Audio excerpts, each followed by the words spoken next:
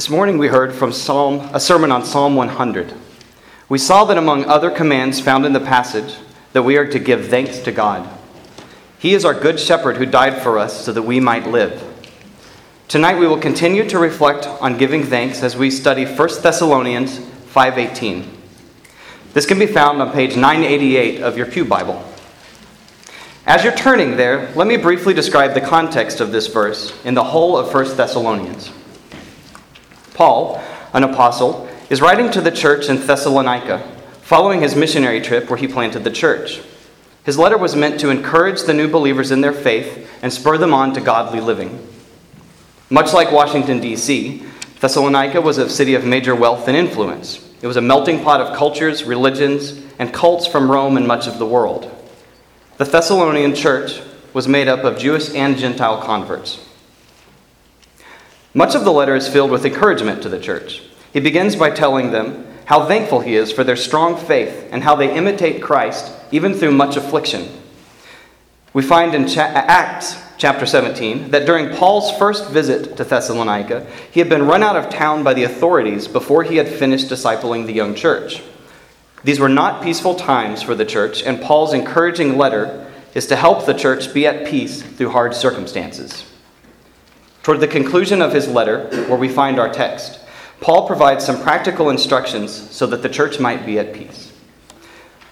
Within this context and call to peace, Paul writes 1 Thessalonians chapter 5:18, our text for this evening. To get a clear sense of the context, please listen as I read 1 Thessalonians 5:16 through 18.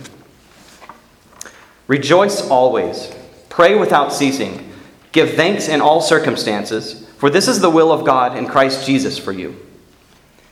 In reflecting on 1 Thessalonians 5:18, we want to think of 4 simple questions. These will form the outline for the rest of our sermon. First, what does it mean to give thanks to God? Second, when should we give thanks? Third, why should we give thanks? And finally, how should we give thanks? With our context and outline set up, let's see what it means to give thanks. You cannot read Paul's letters without noticing a common theme of thanks or gratitude. In most places, he connects thankfulness with joy, praise, and prayer. He opens almost all of his letters, with some form of thankful statements, such as his letters to the Romans in chapter 1, saying, "First, I thank my God through Jesus Christ for all of you." And in 1 Thessalonians, saying, "We give thanks to God always." In our verse tonight, Paul is not modeling thanksgiving, but commanding it. To give thanks involves an action and an attitude. The action may be expressed verbally to statements to other people or in prayer to God. But all the actions should be accompanied by our attitude of a thankful heart. This is much like having a humble heart. The humble heart recognizes that we have received something out of the generosity of another. While we should give thanks for matters both great and small, you will notice when reading Paul's statements of gratitude that he keeps an underlying theme. Paul consistently thanks God for the work of Christ in our lives. He thanks God for the grace given to us in Christ Jesus and the victory over death we inherit. Having thought what it means to give thanks and what we can give thanks for, let's turn to our second point, which is when should we give thanks? We find the answer to this question in our verse for tonight. Verse 18 begins by saying, "Give thanks in all circumstances." While Paul is commanding us in this verse, I am struck by how Paul models this in his own life. And we can see this throughout his letters in the Old Testament, in the New Testament, that is. In his first letter to the Corinthians, chapter 1, verse 4, he says, "I give thanks to my God always for you, because of the grace of God that was given to you in Christ Jesus." He goes on to say that this will sustain us to the end. Paul is not telling us to be thankful when good things happen to us. No. He is saying give thanks in all circumstances, meaning the good and the bad times. Paul and the Thessalonians would certainly have understood the gravity of all circumstances. Paul writes of his sufferings in 2 Corinthians chapters 11. To name just a few, he tells of 5 times he suffered the 40 lashes less 1 time he was stoned, and the 3 times he was shipwrecked. He says he was in danger with about every group of people he was with and everywhere that he was. Yet in the same letter, he opens his closing with encouraging words. Chapter 1, verse 3, he affirms God as the Father of mercies and God of all comfort. He ends the letter in chapter 13, telling the readers to rejoice. These aren't the words we would think of coming from someone who is constantly in danger. Paul endured more suffering as an apostle than most of us might ever experience. Also, it was quite possible that some members of this young church had lost their jobs or social status after becoming believers in Jesus. In Acts chapter 17, we read that some of them had been jailed for a short time because of their belief in King Jesus, a king who was above Caesar. His command to the Thessalonians and to us to be thankful in all circumstances should come as an encouragement and a challenge, knowing what Paul endured. Paul was not alone in understanding our trials and sufferings. In 1 Peter chapter 1, verses 6 through 7, the Apostle Peter writes this, "In this you rejoice, though now for a little while, if necessary, you have been grieved by various trials, so that the tested genuineness of your faith, more precious than gold that perishes, though it is tested by fire, may be found to result in praise and glory and honor at the revelation of Jesus Christ." We can see that in all our circumstances can be used to test and grow our faith. We should pray that through all circumstances our faith will be strengthened and we will cling to Christ Jesus as our Savior to the last day. This brings us to our next point. Why should we be thankful in all circumstances? We just saw that it can test and refine our faith. But what does Paul say about it? Well, Paul gets right to the point of saying this in the second half of his verse. He finishes verse 18 by saying, "For this is the will of God in Christ Jesus for you." We see here that this is not merely Paul's command, but a command directly from God. So, brothers and sisters, if you are not giving thanks in all circumstances, you are not in step with God's will. Why is this the will of God? God's will is that we turn from our sin, follow Christ, and become more like Christ. Giving thanks shows our weakness and God's greatness. It shows our need and God's provision. And not just our earthly needs of food, clothing, and shelter, but our need of salvation and our inability to save ourselves. In Paul's letter to the Romans, he quotes the Psalms by saying, "None is righteous, no, not one. No one understands. No one seeks God." He continues saying, "No one does good, not even one. And there is no fear of God before their eyes." This is very different from how the world views mankind. Most people seem to think that everyone is basically good. The spiritual thinkers say that everyone can find whatever God is in their own way. God's word says that instead of us being basically good, we are actually born into sin. Psalm 51 says, "Behold, I was brought forth in iniquity, and in sin did my mother conceive me." Romans 3:23, "For all have sinned and fallen short of the glory of God." This might not sound so great for the person who hasn't repented of their sin and followed Christ, and it isn't. But to the Christian, this is actually something to be thankful for. If our salvation depended on us doing good, we would be working in vain. You see, all our sin is unacceptable to God. As the prophet Isaiah says, "We have all become like the one who is unclean, and our righteous deeds are like a polluted garment. We all fade like a leaf, and our iniquities like the wind take us away." How on earth would we ever be confident that our good could outweigh our sin? I remember a song written by a Christian band called Caedmon's Call. Conveniently for this sermon, the song was titled "Thankful." In the song, the composer thanks God that he is incapable of doing any good on his own. Once again, how countercultural is this? But throughout the song, he is underscoring that our salvation comes through God's grace, not our works. He drives this point home in the last verse by quoting Ephesians chapter 2, verses 8 through 9. "For by grace you have been saved through faith, and this is not your own doing. It is the gift of God, not a result of works, so that no one can boast." Our culture is proud of giving thanks for its ability to do good.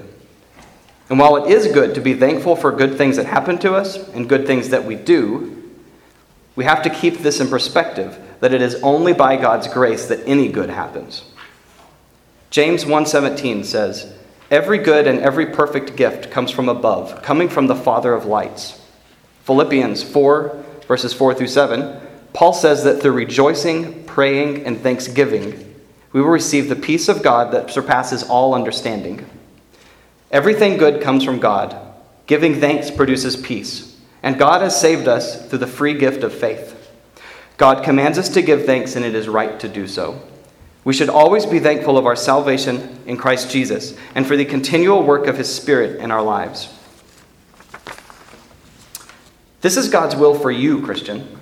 Remember, Paul is writing to a church of believers in Christ Jesus. If you're here tonight and you're not a believer, if you have not put your faith in Jesus as your Savior, then friend, I give thanks that you are here tonight. Thank you for coming. I have heard and said phrases like this: be thankful for the time you have, and after a rough day, be thankful that there's always tomorrow. But what about the people whose lives are so difficult that the time they have seems hopeless? And what if there is no tomorrow? Well, the Bible tells us that we are not promised tomorrow. Friend, I want you to know that you too can know the saving grace that Christians can always be thankful for. Jesus himself calls sinners like you and me to repent of our sins and believe that Christ Jesus died on the cross as a sacrifice for sinners, and 3 days later rose from the grave in order to save them. Tonight, you can give thanks to God for Jesus by turning from your sins and placing your faith in Him. This is the most important thing you could think about, and I would encourage you to speak with me or another member of this church about it after the sermon.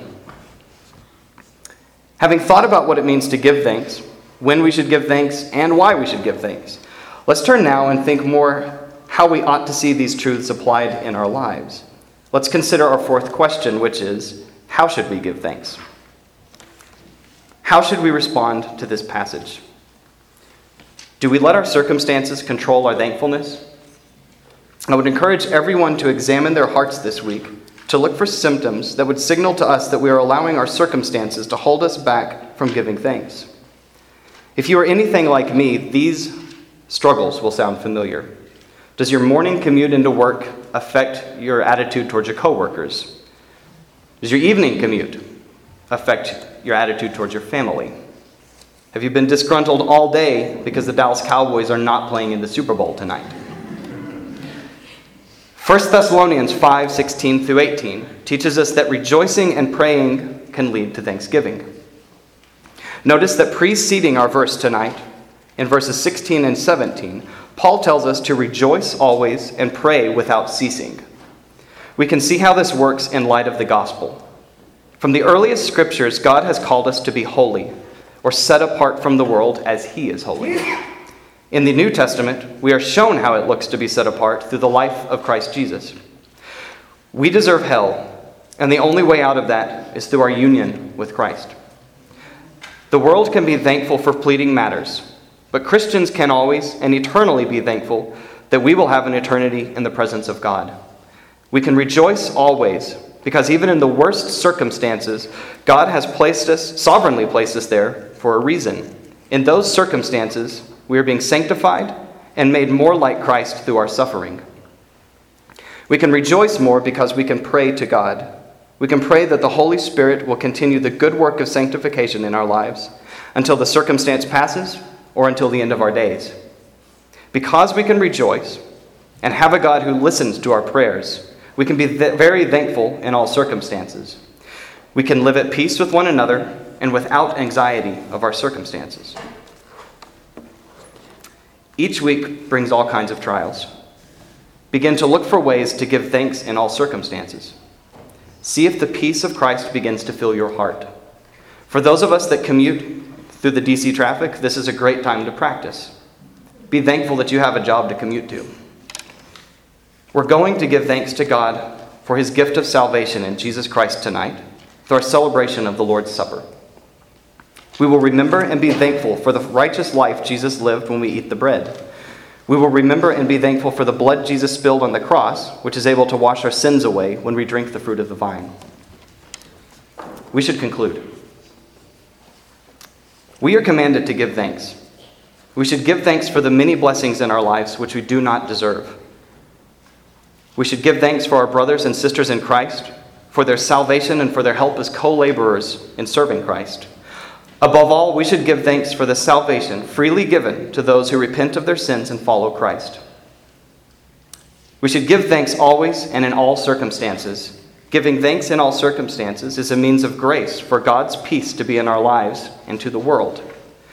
Give thanks for God's blessings in the good times, and in the bad times, be thankful that He will never leave us or forsake us. Remember, this is the will of God in Christ Jesus for us to give thanks.